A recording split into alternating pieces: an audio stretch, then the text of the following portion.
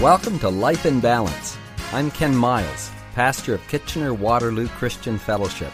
We all know that life can be hectic, and sometimes its demands can pull us off balance. The good news is that God has given practical insights in His Word for keeping life on an even keel, despite the pressures we may face. This program is designed to help us understand and apply God's wisdom in our everyday lives. Good Tuesday, everyone. Yesterday we began to look at Matthew chapter 13, which is the parable of the sower. Now this is a very familiar parable, and if you've attended church at all, you know this parable by heart. But I wonder if we realize how important this parable is to our lives today, and that it gives us tremendous insights into how to grow spiritually. Because really that's what this is all about. This parable describes the process of spiritual growth and reveals the principles of fruitfulness. It explains why some people only have a certain amount of fruit in their life and others have more. And I think as we look at our own lives as Christians, we've asked that question ourselves. Why have I not progressed more than what I have? How do I be more fruitful? How can I see more of Christ's character in me? How can I have more of the fruit of the Spirit produced in my life? So as we look at this parable today, I hope that you will see it with fresh eyes, that you will hear it as it really is, the teaching of Jesus to us today. You know, you're hearing my voice, and I'm here day after day giving you my message. But wouldn't it be great if Jesus had a radio show and He was able to teach? Well, we do have a transcript of one of His messages here, and it's written in Matthew chapter 13. And let me read to you the message that Jesus gave. He said in verse 3, "Behold, a sower went out to sow. And as he sowed, some seed fell by the wayside, and the birds came and devoured them.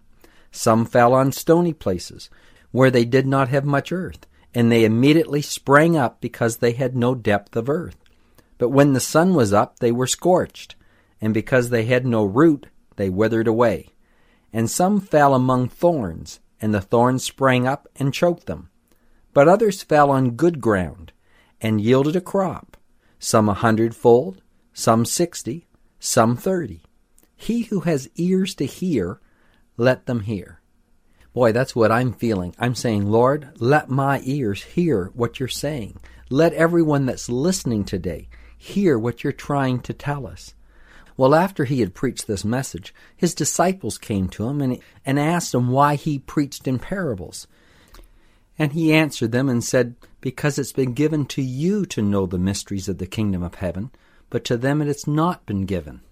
Then he went on in verse 16 to say, "But blessed are your eyes, for they see, and your ears, for they hear.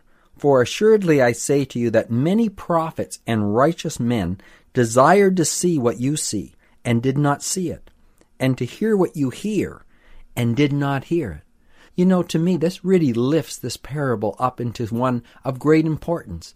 Jesus said, you're blessed to hear this parable.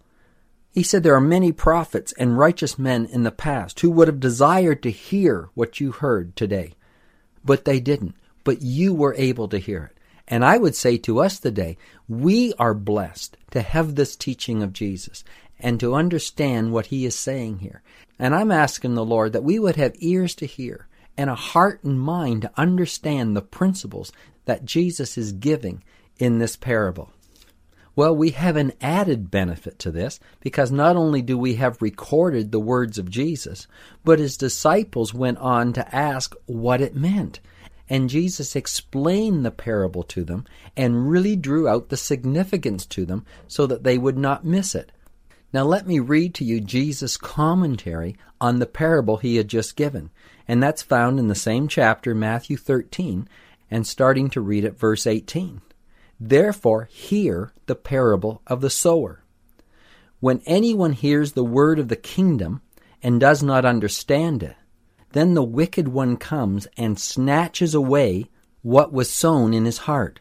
This is he who receives seed by the wayside. But he who received the seed on stony places, this is he who hears the word and immediately receives it with joy.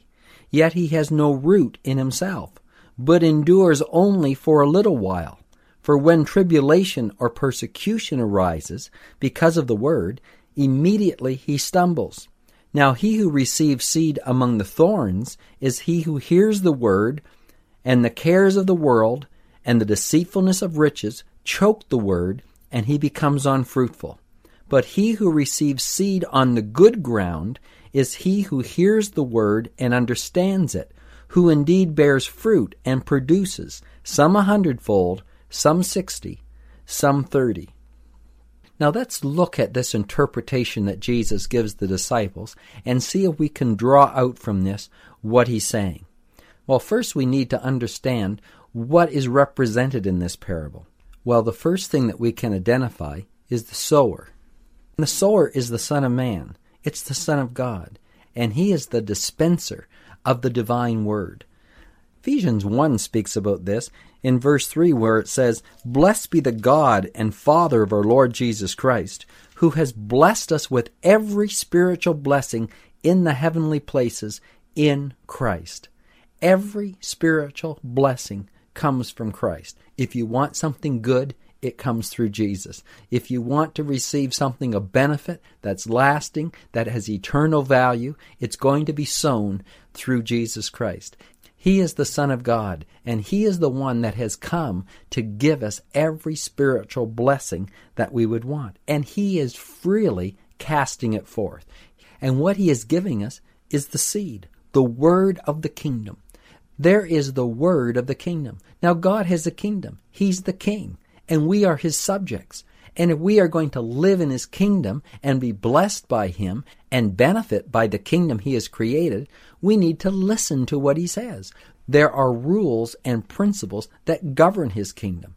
And if we want to live at peace within it, we need to understand them. He wants us to know what they are.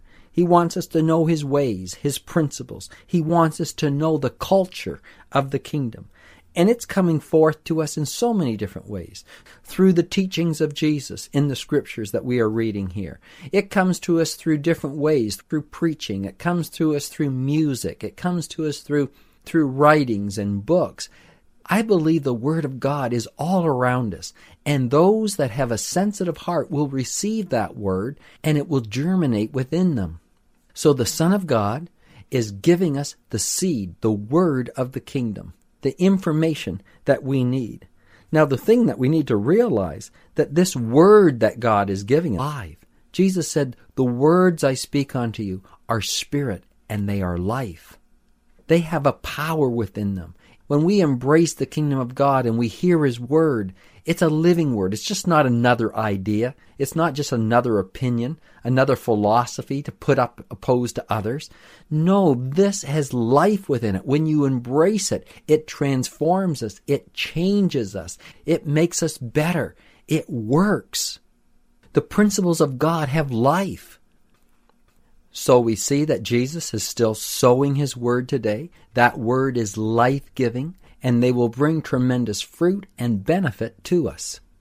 And he's throwing it everywhere, and it lands on different soils. And in this parable, he names 4 soils: wayside soil, stony soil, thorny soil, and good soil. What does the soil represent? Well, Jesus tells us right here in verse 19 of Matthew 13, where it says that which was sown in his heart. The soil represents our heart. The determining factor of how fruitful our life will be is not in the seed. The seed is good and it's sown everywhere. But the fruitfulness is determined by the condition of the soil, the condition of our heart. We can have a wayside heart. We can have a stony heart, we can have a thorny heart, or we can have a good heart. And this is what Jesus is teaching, that the extent of our spiritual growth and the extent of our fruitfulness is determined by the condition of our heart. Now the first soil that Jesus mentions is wayside soil. It's the soil that was in the pathway, where it had been beaten down and hardened. And as a result, when the seed was thrown, it just laid on the surface, and the birds came and snatched it away. And Jesus, explaining this parable, says, It's the kind of heart that when it hears the Word of God, it doesn't penetrate. They don't understand it. The traffic that heart had experienced had beaten it down so that it was no longer receptive to the seed. Now this is really important for us to see. As we look at this parable, many times we don't identify with it. We don't realize Jesus is talking to us. Do we realize that we can have wayside soil? That we receive God's Word, but it never penetrates? It just lies on the surface and then is snatched away? He said this is people who hear but don't understand. Now, we're not going to have time remaining to go into all the meanings of this, but let's just look at one of them. Sometimes God's Word is unintelligible to us. It doesn't make sense. The traffic of the ideas and the philosophies and the opinions that we have embraced harden our heart that we do not hear God's Word. I tell you, God's ways are usually just the opposite of our natural thinking. God says, if you want to have more, give. And we think just the opposite. If I want to have more, well, I should cheat and keep and hoard and not give to anyone else. And God says, no, give, and it shall be given unto you. With the same measure you give, it shall be measured back to you again. This doesn't make sense to us. And if you are hardened in your own ideas and your own philosophy, you'll not hear God's Word.